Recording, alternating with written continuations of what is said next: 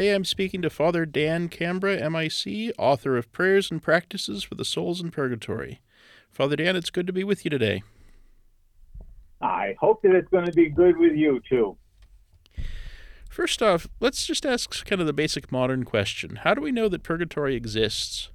Well, it's kind of flows out of the basic logic of who we are. And I don't really say that I know you perfectly, Mm-hmm. but I do know you well enough to know that occasionally you are less than perfect. Mm-hmm. And the reason I see that so clearly in you is because I see it even more clearly in myself. None of us is perfect. Mm-hmm. At least nobody I've bumped into in my lifetime. I remember one time somebody caught me in that statement and said, Father Dan, I've seen a picture of you with St. John Paul II. Are you saying he wasn't perfect? And I said, you know what? The funny thing is, I had an occasion when I observed Pope John Paul II getting angry with someone. Mm-hmm. And so I can honestly say, yes, even saints are sometimes less than perfect. Mm-hmm. And later this month, we're going to be celebrating the feast of St. Pio of Petrolacina.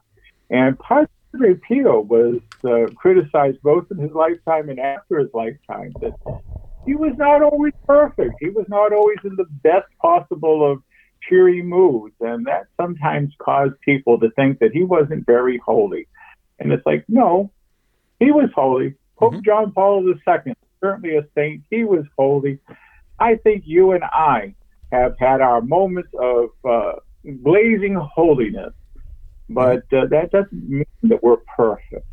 And precisely because we are imperfect, and our faith teaches us that God is perfection itself, we have to come to a conclusion that God, in his mercy and love for us, who has created us and tolerates our imperfection, is not going to welcome us into his presence where we would be uncomfortable, but rather to give us, as it was, a final opportunity for purification.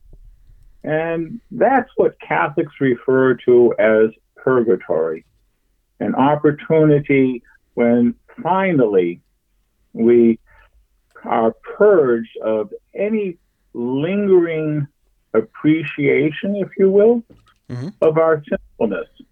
You know, I've often heard people say something about their favorite sin. You know, we all have favorite sins. And my favorite sin changes from moment to moment, but it usually focuses on either chocolate or ice cream. And chocolate ice cream always comes to the top.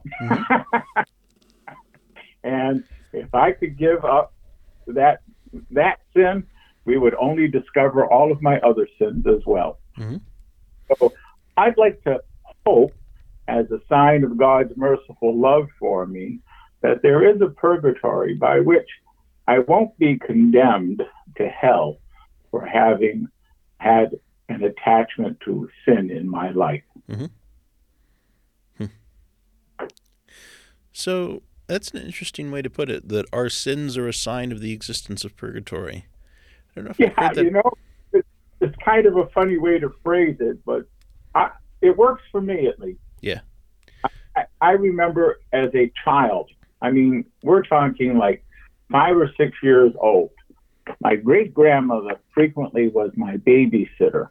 And one day she decided we would go for a walk from home all the way to the church to light some candles for holy souls in purgatory. And so we walked to the church, and because of my diminutive age and my diminutive height, she was going to light all the candles for us. And she lit one, and we would say a prayer for somebody, and she would light another one, and she would say a prayer for somebody else. And I said, can I light one too? Yeah. And let me light one as well. And as I was lighting the candle, I could feel the heat on my forearm from a different person's candle who had already been lit and burning. And I quickly pulled my hand back and said, "Ooh, very hot." And she said, "Well, you know what? If you don't stop being a bad boy, you're going to end up someplace much hotter than that candle." Mm-hmm. That was my first lesson on purgatory. That's a memorable way to encounter it. And it kind of stuck with me more than most childhood memories. Mm-hmm. That, I really need to work at cleaning up my act because, it's St. Paul that writes the best biblical proof on purgatory. Mm-hmm. 1 Corinthians chapter 3, verse 15. He talks about how that which is not of God will be purged out of us mm-hmm. as if by fire. And that's a difficult phrase, as if by fire. Mm-hmm.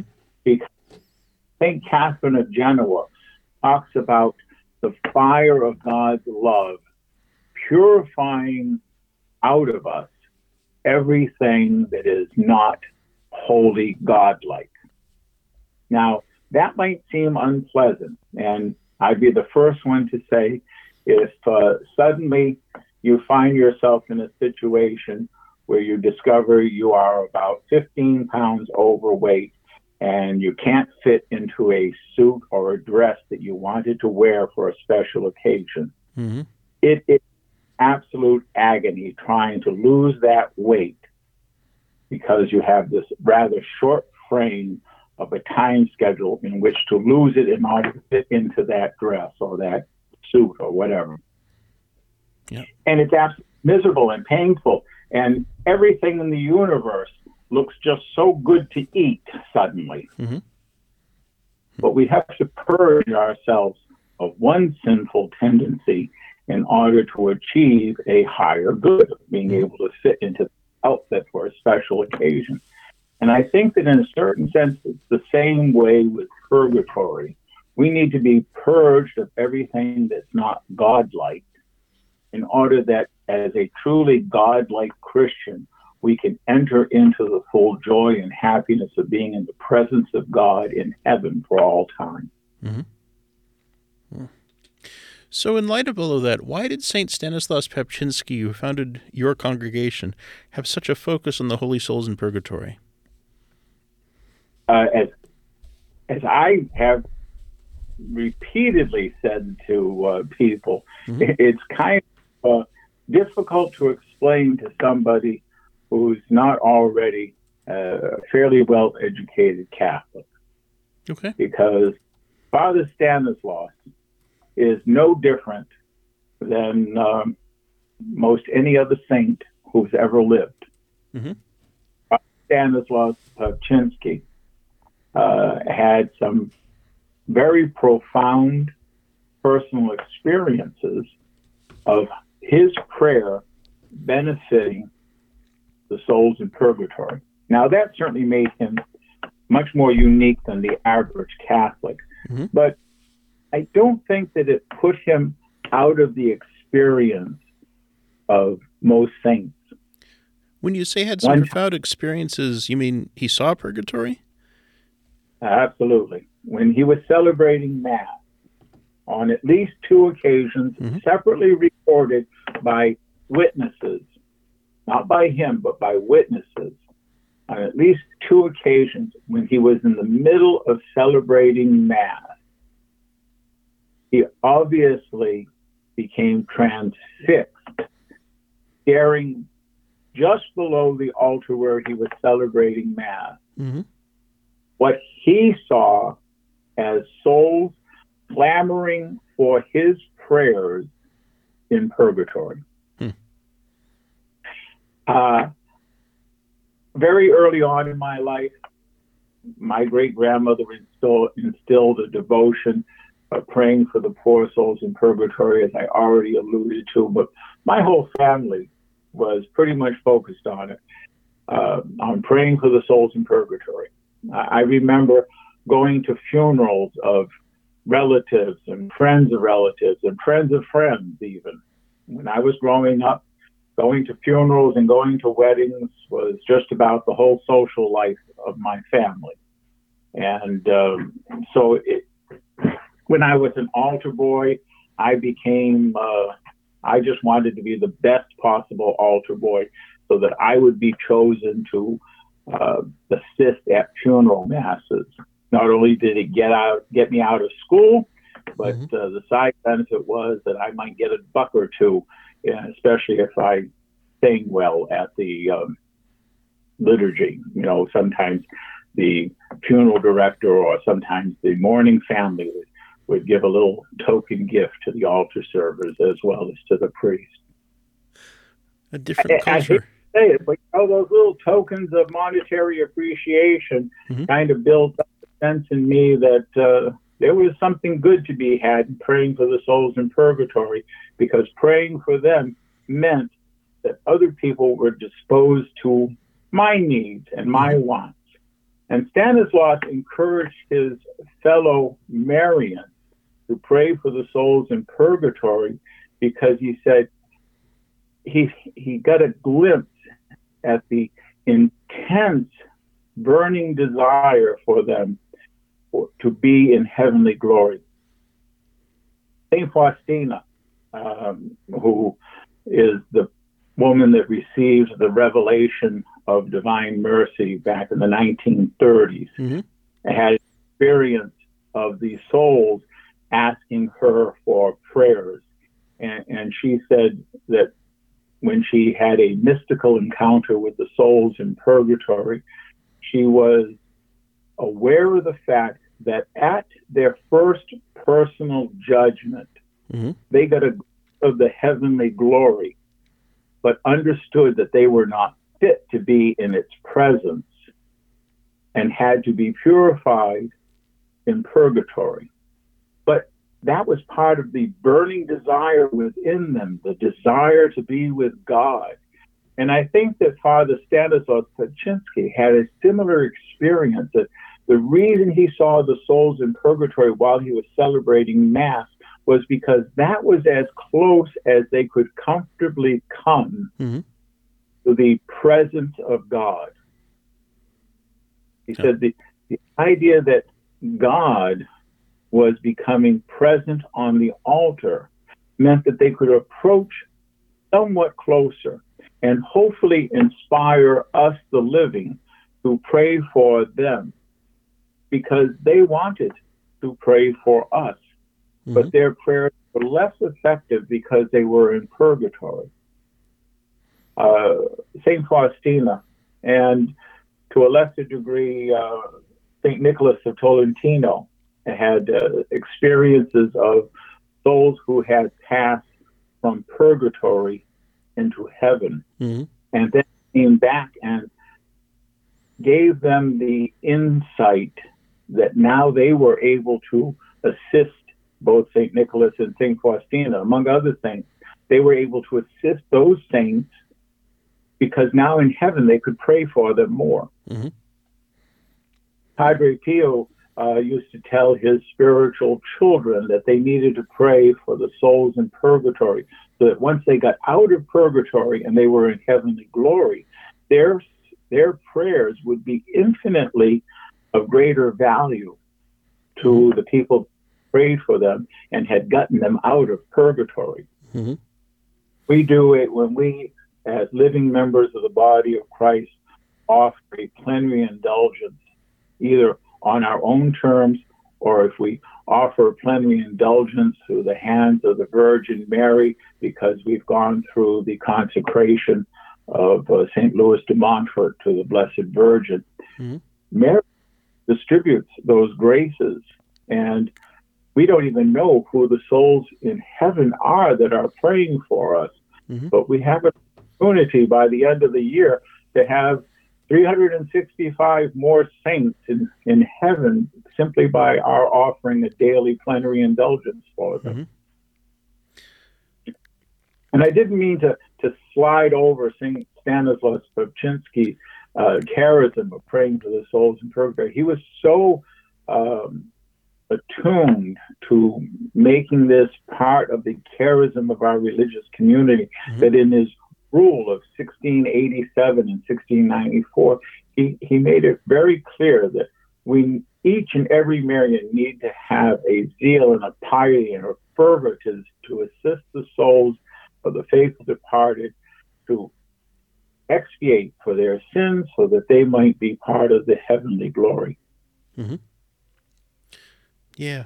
So it sounds like for you, there's both kind of a family tradition in your love of the souls in purgatory and also an inspiration from the lives of the saints. Which one came first for you? Actually, they dovetail beautifully. When I was looking for a religious community, I should back it up just a tad bit more. When I was looking to find where I could fulfill my desire to be a priest, my first place that I looked was at a diocesan seminary, which I joined in 1972 as an 18-year-old. And 1972 was not a good year for Catholic seminaries in the United States. And when that year came to an end, so to speak, I found myself running out the exit door. I was very clearly not meant for diocesan life. And it took me a few years. It took me about another 5 years to finally find a religious community that I wanted to join and that was willing to give me the opportunity to explore my vocation.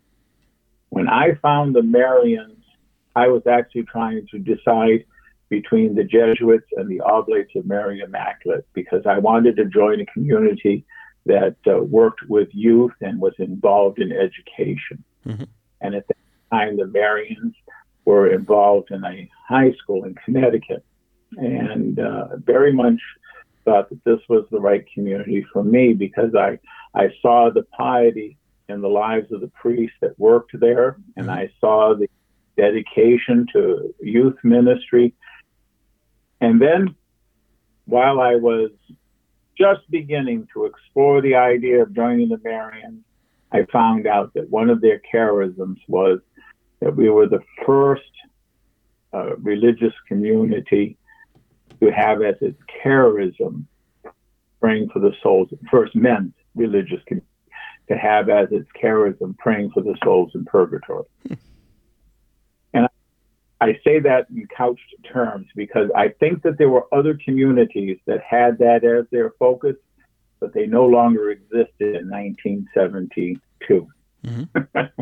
So kind of hard to join a community that's already died out. Yeah. But the Marians were still a community that I could join. And when I found out that Father Stanislaus Papczynski had such a devotion for the souls in purgatory, I thought to myself, this is where I need to be, because this is exactly the spirituality of the family of my origin, as well as now my religious family, the Marians of the Immaculate Conception. And when I founded the Sodality for the Holy Souls, the whole reason it became so important to me was precisely because I saw this as a key to opening up,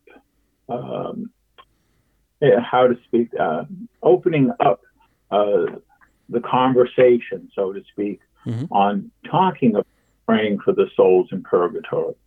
Because we had very did it, and we announced our annual novena for the souls in purgatory the first 9 days of November. But I felt that we needed to do something about letting other people know and getting laity to join us in praying for the souls in purgatory. And not by that there was just one right way to do this, but to make it perfectly obvious that any way in which somebody wants to assist the souls in purgatory is excellent, because each one of us, in a certain sense, makes up for what's lacking in the body of Christ, as St. Paul says. Yeah. Hey, explain a bit more about the Holy Soul Sodality. A lot of people today have never even heard of a sodality. That's almost impossible for me to imagine. A sodality is just a fancy old term for an organization. Mm-hmm. It's a group of like-minded associates who basically assist one another Mm-hmm. in achieving a particular goal. And the sodality of the Holy Souls in Purgatory has as its goal to promote prayers for the souls in purgatory. Mm-hmm. Any which way to do it. Okay. And how would people sign up? By simply writing to the Marian Helper Center in Stockbridge, Massachusetts, and saying, I want to join the Holy Soul Sodality. Okay. There's also, I should mention, there's also a website, prayforsouls.org, for all of you listening to this podcast online. You have all of those new ways of contacting people. Yes, tradition develops. Yeah, thank goodness it develops. Yeah. Hey, what are some of your favorite devotions for the Holy Souls? My very, very favorite devotion for the Holy Souls in Purgatory Mm-hmm. is the daily Stations of the Cross.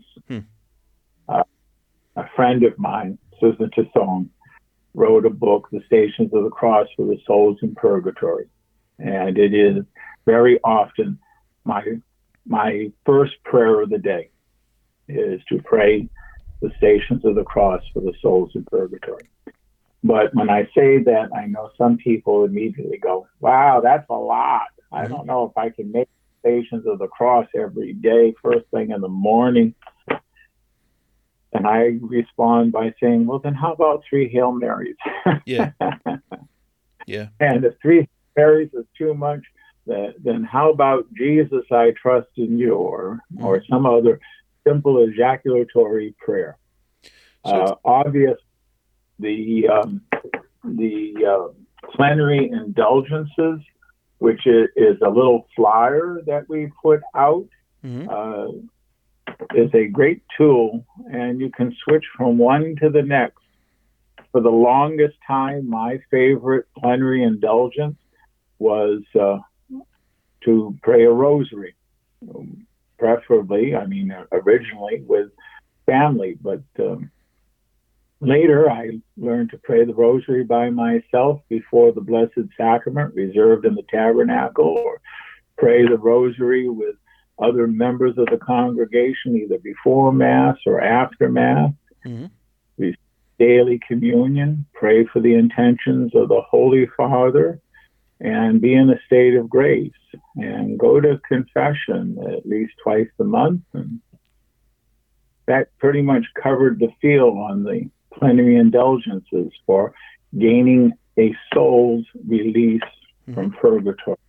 And since I had already made the consecration to the Immaculate Conception and the consecration to Mary according to St. Louis de Montfort, I knew that Mary was picking the soul for me, so that was not another thing to think about. Yeah. Okay. Do the Divine Mercy devotions have a place in our service to the Holy Souls in Purgatory? Absolutely. Whenever somebody, as a priest, whenever somebody would ask me to come and anoint a soul because they thought they were actively dying, I would quickly begin praying a Divine Mercy chaplet, asking God to give me the opportunity to get to their bedside, to anoint them, and to give them the apostolic blessing before they die. And they died, very often, if they were parishioners, they were already familiar with the Divine Mercy because it was part of our parish devotions on a regular basis. So I would invite them to pray with me a Divine Mercy chaplet for the repose of the soul that had just died. I used to do it at wakes, and sometimes when we found out that somebody significant had died, or somebody of some importance to us as a group had died, I would suggest that we pray a Divine Mercy Chaplet. Most people, once they become familiar with the Divine Mercy Chaplet, are willing to go along with it, if you will. I don't want to say everybody embrace having to pray for 7 to 10 minutes too easily, but most people seem to be willing to just go along with whatever program that people are suggesting at the moment. And Divine Mercy was precisely the prayer that St. Faustina would offer when she was asked by Jesus to bilocate to the bed of somebody who was dying a difficult death. And on several occasions, she writes in her diary that when she arrived on the scene, because Jesus had placed her in the room of a dying person, and she would arrive on the scene, she would immediately reach for her rosary and begin praying the Divine Mercy Chaplet. And sometimes she would see the devils actually fleeing from that bedroom. And she would see the dying person suddenly become calm and relax and even smile and die in happy pose. And I certainly have seen it myself. So, I think that praying the Divine Mercy Chaplet, either for the dying or for the recently departed, makes a whole lot of sense. Okay. How does devotion to Our Lady accompany devotion to the Holy Souls? Well, when Faustina wrote in her diary at paragraph 19, first book of her diary, she talks about her guardian angel taking her to purgatory. And she said she clung ever close to her guardian angel because she was just terrified of what she was beholding. But the end of her first visit to purgatory with her guardian angel, she saw Our Lady, Star of the Sea, come to purgatory and comfort the souls in purgatory. And that's something that other saints have talked about, that Mary appeared to the souls in purgatory as more of a mother than as a queen, more as someone who gave them solace and comfort in the midst of their suffering, pouring out the prayers of the faithful upon the fires of purgatory, if you will. And I say if you will because we've got to understand purgatory is a metaphysical reality. So it's not fire like a burning log in a fireplace is fire. It's more like fire, like you feel it burning in your heart when you're in love with someone. When you suddenly feel a deep and profound desire to be in the presence of a loved one. That's the fire that purgatory is. It purges everything that's unloving in us. And Our Lady sometimes would pour out the prayers of the faithful on these souls that had a deep burning desire in them, so that they would relax, be calm, ease with the, if you will, the slow process of being prepared for heavenly glory. I remember when I was growing up, we used to have numbers attached to the value, to indicate the value of certain indulgence prayers. And I'm glad we don't do that anymore. I know that I understand the thinking behind attaching numbers and value to indulgence prayers, but I think the way we understand it now is much better, and that we understand that some give partial relief and some give plenary relief to the souls in purgatory. And even the prayers that give partial relief, if they in some way inspire us to greater fervor, they're of infinite value, because love ultimately is of infinite value. And of course, so then in some ways the whole ministry of the Holy Soul Sodality is encouraging that love, encouraging love for the souls in purgatory, for those who are just passing. And not just love, if you will, gratitude. Mm-hmm. There are a lot of people that die that we don't really love them like we love friends or family, but we're grateful for they did something to improve the condition of society. Mm-hmm. Fulton Sheen, I think, is the one that kind of started this, but it was also Father Benedict Groeschel that kind of put it in my head that we should pray for our favorite entertainers that die. You know, time was that being an entertainer meant that you might tell jokes about yourself, or you might dance, or you might sing. And every now and then when I hear about a particular performer that I liked, that had in some way brought me joy or happiness, I pray for them. I mean, I'm grateful that they shared whatever natural gifts they had to entertain and make our life here on earth more pleasant. Mm-hmm. And every now and then it does happen that even a politician does a degree of good in the world, and you think we are better off that this person did the public works that he did do. You know, I think all too often we just have a tendency to think very little esteem for politicians, but we have some very excellent politicians in the world these days. Mm-hmm. It's an interesting point. And I suppose then, of course, loving your enemies would mean that we also pray for the people who didn't do good, the ones whose salvation may even be doubtful or dodgy.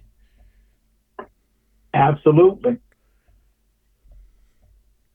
Huh.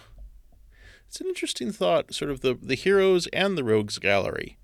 And we pray for the one out of gratitude and the other out of gratitude that they're gone, even.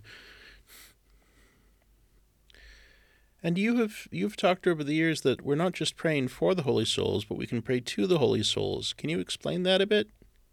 Oh, golly. As a matter of fact, I was very recently had a rather pressing difficulty. My mother needed to get an appointment to have fluid drained from her left hip and get a cortisone shot. Mm-hmm. And one of the hospitals, the hospital that she was more familiar with and more comfortable with, put her on a waiting list to wait 5 weeks to get that shot. And I said, oh, there has to be another solution. Mm-hmm. And I spoke to a nurse, and this nurse practitioner suggested to me that I should go and ask at another hospital.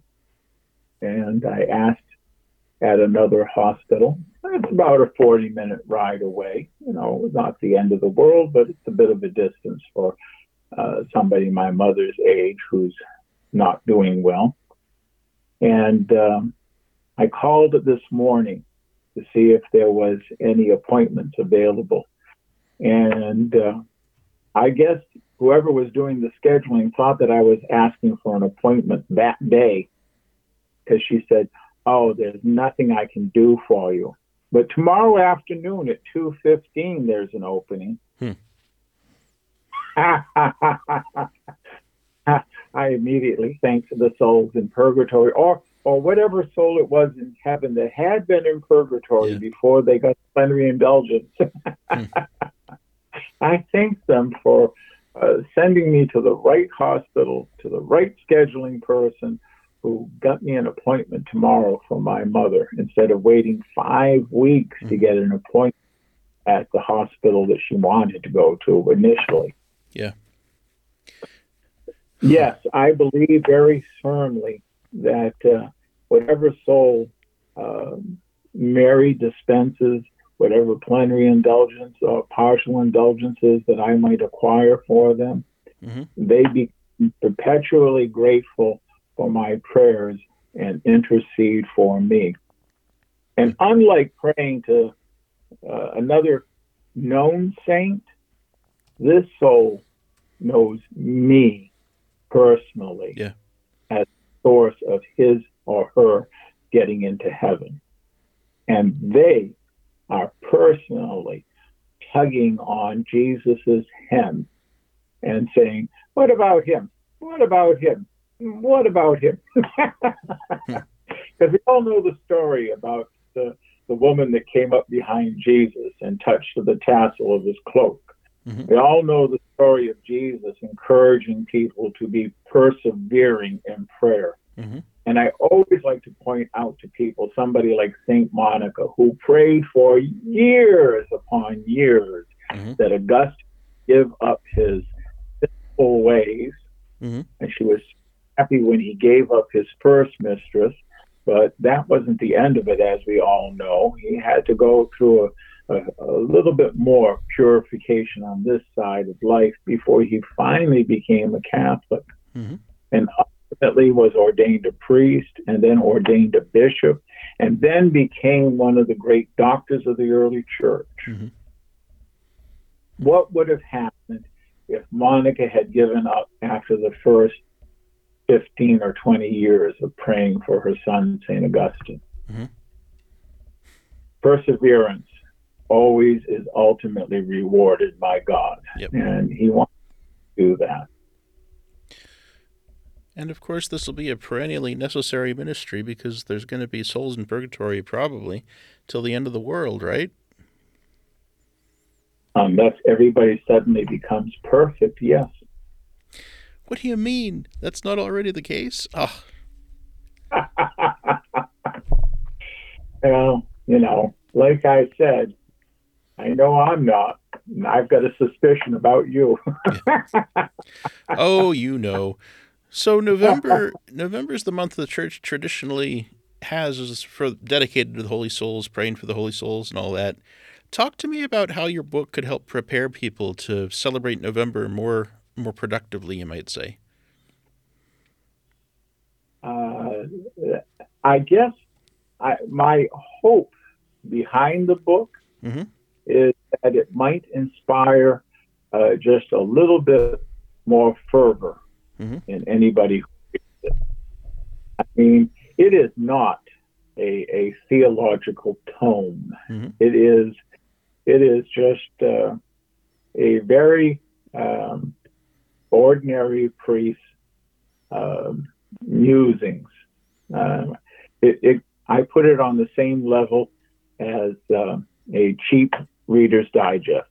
Not real Reader's Digest, but the next step down from Reader's Digest. They're just short little chapters that are meant to be, read it in your spare moments kind of stuff. This is not a book that you sit down and read from cover to cover in a single day, although it's written simply enough to be read in a single day. I think it takes a little bit of read a page or two and then move on to the rest of your life. And I think that it's precisely in that aspect that it can inspire people or it can instill fervor in people. And that kind of reminded me of what one of my church history teachers told me, that the reason for reading church history is to look at the lives of other people down through the ages and see how they might inspire us to be better people on our own. And the whole reason for the book is to inspire people to be better prayer warriors for the souls in purgatory. And hopefully those souls will become souls in heaven who will be intercessors for them in this life. Mm-hmm. And if it really works out well, they might not have to spend any time in purgatory. Yeah. They might actually pass from this life into heaven. It's the St. Therese hope. Yes. Father, thanks so much for being with me today. I've been speaking to Father Dan Cambra, author of Prayers and Practices for the Souls in Purgatory. Thank you for having me, Chris. To order Prayers and Practices for the Souls in Purgatory by Father Dan Cambra with Angelico, please visit shopmercy.org. This has been Sparks of Mercy. Thanks for listening. Pray for me, I'll pray for you. Jesus, I trust in you. I invite you to listen to more shows brought to you by the Marian Fathers of the Immaculate Conception. Join us daily for enriching spiritual content, which will help you on your journey with Jesus Christ. Simply visit DivineMercyPlus.org for a complete list of our shows. That's DivineMercyPlus.org. Are you a Marian helper? Join our Spiritual Benefit Society and start sharing in the graces of all the daily masses, prayers, and good works of Marian priests and brothers all over the world. Sign up is free and easy. Simply visit micprayers.org. That's micprayers.org. Thank you, and God bless you. Please follow or subscribe to this podcast to receive the latest episodes and updates. If you have been blessed by this podcast, I invite you to leave a review. Reviews greatly improve our podcast ranking and will help spread this podcast to other people throughout the world. Thank you.